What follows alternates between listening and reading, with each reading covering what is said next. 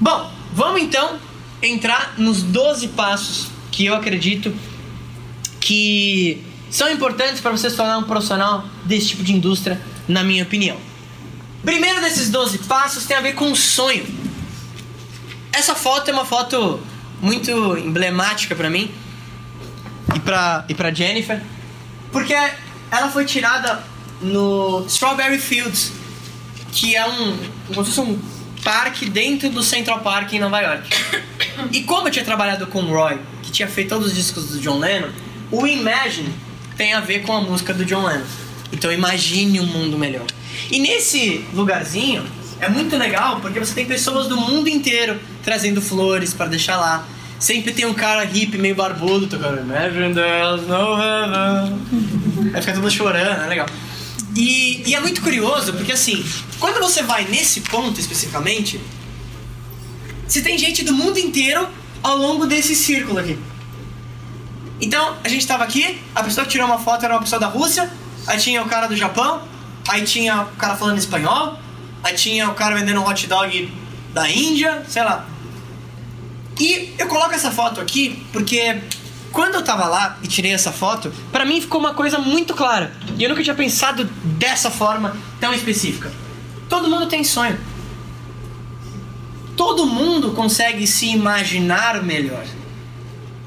Mas talvez nem todo mundo tenha a clareza desse sonho.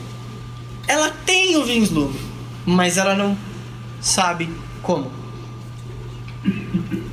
Então, assim como John Lennon desejava um mundo melhor, eu desejo que o final desse treinamento você seja uma pessoa melhor em relação a esse tipo de negócio. Então, vamos começar. Passo número 1, sonho. É muito curioso que eu faço esse treinamento em vários lugares do Brasil e quando eu vou conversar com as pessoas, eu falo para elas assim: quais são os seus sonhos? Se você quiser me ajudar e falar alguns seus, pode falar em voz alta. Pode ir mandando que eu vou pegando. Quais são os seus sonhos? Viajar pelo mundo. Viajar. Comprar um carro, comprar uma casa. Ver os filhos crescer. Legal. Fiz isso propositalmente. Por quê? A maioria das pessoas fala assim: Marco, eu quero casa, carro, casa, outro carro, casa, filhos. Sabe o que eu percebi? Que a maioria dos meus sonhos que eu achava que eu tinha 5 anos atrás não eram meus sonhos. Marco, como assim? Eram sonhos que eu achava que eu tinha, mas na verdade eram só coisas que a sociedade colocava na minha cabeça que eu tinha que ter. Como assim? Vou falar agora da minha visão, tá? Sonho é algo muito específico. Eu não vou perguntar, até porque a gente não vai ter muito tempo, mas para a maioria das pessoas falar assim, quero viajar, ou eu quero ter um carro, eu perguntaria especificamente, qual viagem? Ah, quero viajar pelo mundo? Que lugar que você quer começar? Não sei. Quero um carro. Qual carro você quer? Ah, o importado. Que importado? BMW. Qual? Aí dá um bug. Quero uma casa. Que lugar? Qual é o tamanho? Apartamento? Qual é a cor do seu quarto? Quando você entra no seu quarto, fecha os olhos e tem um processo para você imaginar o seu quarto, o que você vê? Qual é a cor do piso? Quando você olha para a direita, o que você vê? É uma janela? Você está num prédio? Qual andar? Qual é o tamanho da cama? Ela é alta? Ela é baixa? Como é o seu banheiro? Piso de granito? Claro? Escuro? O que tem na frente da tua pia? O que tem na cozinha? Você quer aquele fogão assim? Você quer ele ficando embutido? Qual é a cor da cozinha? As pessoas não sabem. Então isso, na verdade, parece que é, mas não é. Não tô falando que você não possa ter a casa, não possa ter o carro. Claro que você vai. Mas agora eu preciso te ajudar a refinar isso. E uma coisa que eu tinha 5 anos atrás, de novo, talvez esse seja o seu sonho, eu tô só te compartilhando a minha visão. Se você me falasse também, cara, meu sonho fala assim: ah, um carro, legal. Hoje eu vejo, não, o carro não é meu sonho. E é importante, e eu falo muito isso, porque o brasileiro em geral, de novo, não sinto ofendido, mas é uma visão minha. Ele, segundo o Robert Kiyosaki, não só o brasileiro, mas em geral, as pessoas, quando elas começam a ganhar dinheiro, a primeira coisa que vem na cabeça delas é: como vou gastar o dinheiro? Ah, ganhei R$500 a mais. Como vou gastar os R$500 a mais? vou tomar uma bela decisão financeira, vou trocar de carro. Robert Kiyosaki, ele fala no livro Pai Rico, Pai Pobre, que você pode investir o seu dinheiro em ativos, que são coisas que podem te gerar dinheiro, ou passivos, coisas que vão tirar dinheiro do seu bolso. O Robert Kiyosaki, pra mim, ele é um exemplo, porque até ele ficar quase multimilionário, ele tinha o pior carro. Inclusive dormia no carro durante algum tempo. Mas olha a visão dele. E isso tem a ver muito com mentalidade. E tudo isso tem a ver com sonho. Se você compra um carro, logo quando você começa a ganhar um pouco mais de dinheiro, nenhum problema. Talvez seja o teu sonho. Só que você precisa entender que esse carro ele tira dinheiro do seu bolso. Ele não te dá dinheiro. A não ser que você trabalhe com Uber. Talvez ele dê. Mas aí ele te tira o tempo. Aí, o que acontece? Vê se você conhece alguém assim. Não você. Comprei o carro. Paguei o carro. Agora tenho dinheiro disponível. Respirei pela primeira vez da vida. Vou comprar uma casa. Por que não? Eu pago durante 20, 30 anos. Aí você vai lá e compra a sua casa. Meu pai é o exemplo perfeito isso aqui. Meu pai ganhou dinheiro na empresa, cresceu uma empresa grande. Hoje não existe mais a empresa. Pegou grande parte do dinheiro, construiu a casa dos sonhos. Anos depois, tem a casa, mas não tem dinheiro. Ô Marco, mas eu não vou ter meu carro e minha casa? Vai. Você tomou uma ótima decisão, que é você, pelo menos, que eu tenho certeza, você investir em um ativo. Isso põe dinheiro no seu bolso. Por quê? Porque você vai trabalhar durante um período de tempo e depois isso pode te gerar rendimentos. Quando isso te gerar 5, 10 vezes o valor disso aqui, aí você compra isso aqui. Mas você já está tranquilo. Se você precisar se livrar disso aqui, beleza. Muita gente fala assim, mas a casa não é um patrimônio? Pô, mas é um dos meus sonhos. Tudo bem, tem a casa. Mas você precisa entender que a casa, ela tira dinheiro do teu bolso. Aí muita gente fala assim, mas eu tenho uma casa que vale 5 milhões. Enquanto você está na casa, morando na casa, ela não vale 5 milhões. Ela não vale nada. Ela tira dinheiro do teu bolso. A não ser que você alugue a casa. Aí é outra história. Faz sentido isso? Então, eu comecei a ver, quando eu comecei a olhar tudo isso aqui, que muitos dos sonhos que eu tinha não eram, na verdade, sonhos. Claro, quero carro e tal, beleza. Quero a casa e tal. Mas a gente precisa chegar num ponto mais forte. Qual que é o teu sonho mesmo? Não. Claro, pode ser também. Mas não algo material. Beleza, você tem o carro. E daí? Tenha certeza, é só essa dica que eu te dou. Tenha certeza de que o seu sonho não é o sonho do vizinho. Essa é a pior coisa que tem. Ah, meu vizinho tem um carro novo. Pô, vou comprar um carro novo. Pra que entrar nessa briga? Isso é estúpido. Não faz sentido nenhum. Vou te dar um exemplo, que é a visão que eu compartilho. Conhece Mark Zuckerberg? Olha que curioso. Quantas fotos? O cara é bilionário. Quantas fotos você viu do Mark Zuckerberg assim? Olha aqui meus carros, sou bilionário. Quantas? Nenhuma. Nenhuma. Quantas fotos você viu o Mark Zuckerberg assim? Minha casa, olha como eu sou legal, eu sou dono do Facebook. Não tem uma foto desse cara ostentando nada. Por quê? Ele tem dinheiro pra comprar o que ele quiser? Tem. Talvez ele tenha algumas coisas? Tem. Mas as coisas não dominam ele. Talvez ele compre porque ele quer. Inclusive ele usa praticamente a mesma roupa todo dia, que deve ser a roupa mais barata que tem. Bill Gates. Onde você fica vendo Bill Gates assim? Meus BMWs. Não tem. Já parou pra pensar nisso? A ostentação, na maioria das vezes, desconecta. Ter o dinheiro para comprar não significa que você vai comprar. Faz sentido? Então, por que eu tô falando isso? tenha certeza de que o seu sonho é o seu sonho. Dane-se o que as pessoas estão falando, o que elas estão comprando, se o cara tem um mais novo que o seu, tipo... Você tem que ir pro outro level. Você não vai entrar nessa briga. Você vai pesquisar as coisas que são importantes pra você. Primeira coisa que eu te perguntaria, esse treinamento, ele, na verdade, faz parte do livro, mas tem uma apostila que depois eu vou te deixar um link no final pra você baixar e você preencher isso aqui. Antes da gente chegar no teu sonho específico, eu te perguntaria algumas coisas. Primeiro, quais são suas forças pessoais? O que você é bom? O que você tem de habilidade? O que você faz que, às vezes, uma outra pessoa vai fazer aquela mesma atividade, mas ela tem uma dificuldade imensa. Aí você olha assim e fala assim, nossa, como que é tão difícil pra você fazer isso? É tão fácil, ó. Não é que é fácil. É que essa é uma área da sua habilidade. E você tem que trabalhar nas áreas que você é bom, não nas áreas que você é ruim. John Maxwell fala isso. Imagina o seguinte, ó. Numa escala de 0 a 10. Se você já tem uma habilidade em alguma coisa, você talvez seja nota 6. Se você trabalhar um pouquinho, você vai para nota 8, 9. Você sempre vai ter dinheiro na vida. Todo mundo paga muito dinheiro para pessoas 9, 10 em termos de alguma habilidade.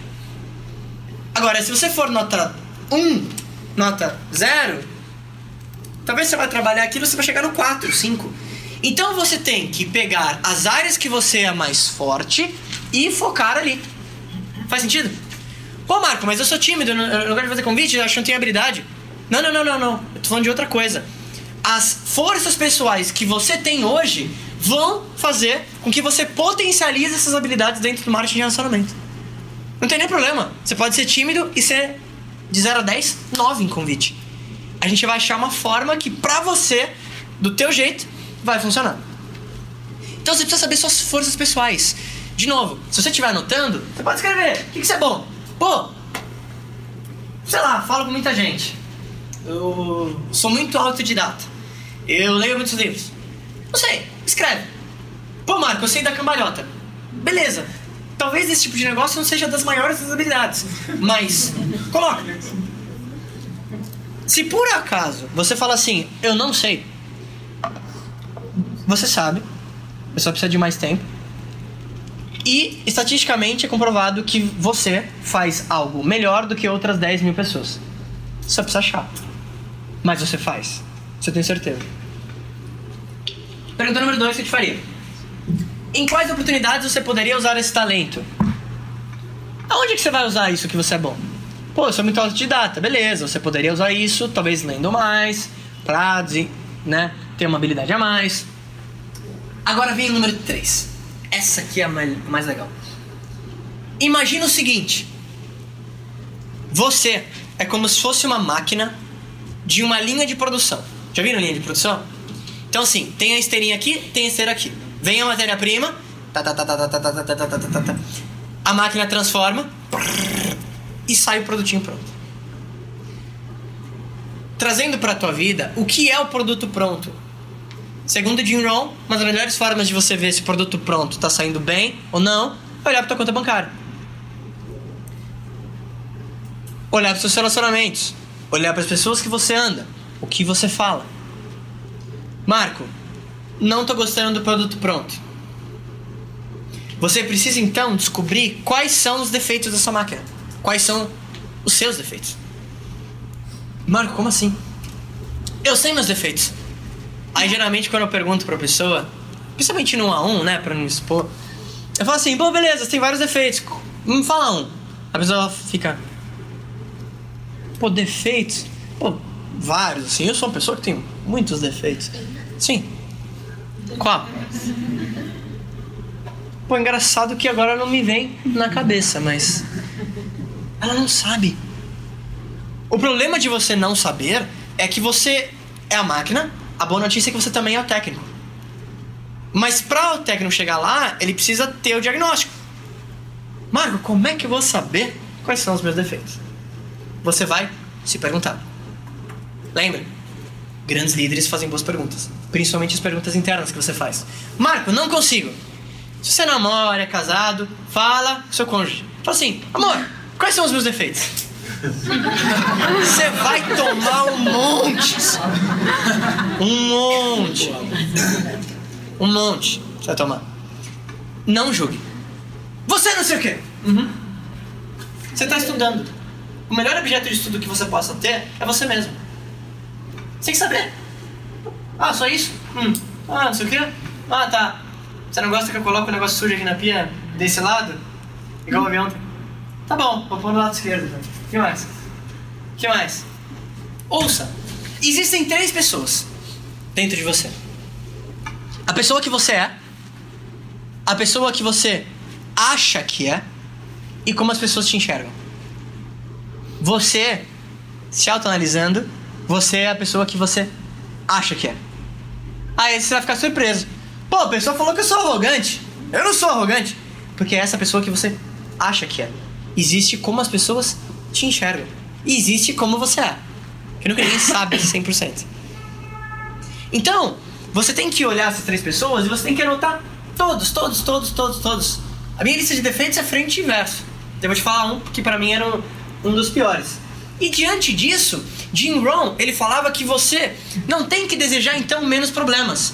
Você tem que desejar mais habilidades. Não deseje que seja mais fácil, deseje ser melhor. Não deseje carregar menos peso, deseje ter pernas mais fortes. Para isso acontecer, como é que você vai refinar suas habilidades, ser uma pessoa melhor? Sabendo onde você está pecando. Simples. Jim Rohn, ele falava, um exemplo que eu gosto muito, ele falava que a sua mentalidade, a forma que você pensa, principalmente sobre você mesmo, é como se fosse a vela de um barco. Todos nós somos um barco. Cada um é o seu barquinho. Vamos supor, hipoteticamente, que todos os nossos barcos estão no mesmo ponto do oceano. Aí começa a vir o vento. Vem a tempestade, tentando derrubar o teu barco. O que é a tempestade na vida real? É Dilma, governo, taxa de juros, crise, papapá. Eu era a pessoa que eu queria culpar o vento. Só que é burro. Porque o vento, ele vai soprar igual para todo mundo. O vento que sopra para você, sopra igual para mim. A empresa é a mesma, o produto é o mesmo, a oportunidade é a mesma. O que eram os meus ventos, por exemplo? Ah, se meu pai tivesse me dado um carro. Ah, se minha família tivesse mais dinheiro. Ah, mas se eu fosse mais não sei o que. Ah, mas se eu tivesse mais não sei o que. Ah, mas se não sei o que. Ah, mas se os meus parentes não fossem mais negativos. Ah, mas se a minha família não sei o que. Ah, mas se meu amigo tivesse feito. Ah, mas se minha lista fosse maior. Ah, mas se meu amigo não tivesse ligado para as outras pessoas, eu teria estado. Isso é o vento. É inocente você pensar que vai mudar o vento. Seus parentes negativos provavelmente vão continuar os mesmos. O Brasil de 5 anos atrás com o Brasil de 5 anos pra frente vai provavelmente continuar o mesmo. Você tem que entender que a única coisa que você pode fazer quando soprar o vento é que você pode mudar a forma que você pensa sobre as coisas. Para as coisas mudarem, você precisa mudar. Para as coisas melhorarem, você precisa melhorar. Eu entendi isso trabalhando com o Ray. O tamanho de um homem, ele é medido pelo tamanho do problema que põe ele para baixo. Então se você tem um pequeno problema, mas te faltam as habilidades, desastre, problemão, tua vida acaba. Quando você adquire habilidades, não quer dizer que você não vai ter problemas. E o problema, ele é bem-vindo, porque você só cresce na diversidade. O problema é bom. Você quer então uma melhor qualidade de problemas, mas nunca vai ser perfeito, e nem deveria. Mas, para toda essa roda começar a girar, você tem que saber quais são os seus defeitos. E depois, no quarto, o que você gostaria de melhorar e tomar ação imediata. Imediata. Eu vou te falar um dos meus que era um dos piores. Eu era o cara mais tímido da escola. Tem provas. Eu era o cara que tinha cabelo comprido, queria ser o Bon Jovi, sentava ali na última fileira, tinha um amiguinho do lado. Não conversava com muita gente. Falar em público era algo absurdo. Só que eu sempre entendi que a timidez era algo ruim. Por que ela é algo ruim? Porque ela me impedia de fazer coisas que eu gostaria de fazer. eu gostaria de fazer, mas eu não conseguia. O que eu fui fazer? Fui procurar ajuda. Fui ver hipnose, fazer curso de liderança, comecei a me forçar em situações. Você vê, olha que curioso. Na 8ª série, da 8ª para o 1º ano, a minha escola, você podia fazer um curso técnico de 3 anos. Eu era o cara mais tímido da escola. E eu tinha entrado numa escola nova na 8ª série, que assim, eu queria matar minha mãe porque era a pior coisa do mundo pra mim. Porque eu não conhecia ninguém. Eu já tinha 2 amigos da outra escola, e ter que começar de novo. Então, olha que curioso. Aí, no 1º ano, tinha pra eu fazer magistério, patologia clínica, tinha informática e tinha turismo. Qual que você acha que eu fiz? Turismo. O pior que poderia acontecer. Assim, meses depois, estava eu num ônibus com várias crianças indo pro acampamento, cantando a música da Zefa. Uma galinha charmosa, inteligente. As crianças me chamam de tio Cabelo, querem me matar. Por quê? Mas eu me forcei aquilo. Eu lembro que eu fui falar pra minha mãe e falei: mãe, vou fazer turismo. Turismo? Você tá doido? Eu nem saio do quarto. Mas foi bom. Foi mais uma experiência que me ajudou a trabalhar isso. E aí, depois de um tempo, sabe o que é curioso? Hoje, quando eu venho falar na frente, eu não sinto mais nada. Eu tenho vários outros medos? Sim. Mas a maioria das coisas eu faço apesar do medo. Por exemplo, minha namorada quer que eu sempre voe na montanha-russa. E não é o negócio mais prazeroso do mundo. Porque assim, ele vai lá, aí você sente aquele terror, aí depois você só cai, tipo, você não sabe o que tá acontecendo. E aí acabou. Aí você, legal, caí e tô vivo. Era a experiência. E aí, eu vou. Eu tenho medo, mas eu vou apesar do medo. A minha primeira apresentação, olha como é que foi, falando um pouco desse defeito pessoal. Tava na série da outra empresa que eu trabalhava, nunca tinha apresentado o projeto, mas já tinha visto algumas vezes, sabia mais ou menos o que tinha lá. Até porque na minha cabeça eu falava assim, bom, não pode ser tão difícil, que é um slide tá em português ainda, então posso ler aquilo. Aí, esse senhor, para me motivar, falou assim, a pessoa que quer fazer a apresentação não vai vir, você vai fazer. Você tá brincando? Nunca fiz a apresentação, você é louco? Quer que eu estrago o negócio? Ele falou, não, você vai fazer. Eu falei, não vou, cara. Nunca fiz o projeto, fazendo uma série, maluco. Ele, bom, você acha que você é fraco pra outra pessoa? Dá o microfone. Aí fui, eu fiz a apresentação mais ou menos assim, né? Quando eu olhei já não tinha tanta gente, mas eu fui fazendo assim. Aí eu fui lendo. Passo número 1, sonho. Quais são suas forças pessoais? Quando eu olhava pra frente, falava alguma coisa, trocava produto. Mas eu fiz. E foi bom. E eu lembro que tava um grande líder lá, eu tenho certeza que a apresentação foi péssima. Mas ele me ajudou muito. Ele chegou assim e falou assim, pô, só pra minha primeira apresentação? Caramba, uma das melhores primeiras apresentações que eu já vi. Um cara chamado Caio Carneiro. Aí já... legal. Eu sou bom mesmo. É bom. Óbvio que talvez ele falou pra dar a motivação, mas foi bom. Então, primeira parte, você precisa entender um pouco mais sobre você. Isso aqui seria, de novo, dá pra gente fazer um treinamento todo só em relação a isso. E aí sim, você vai começar a pensar, de fato, especificamente no teu sonho.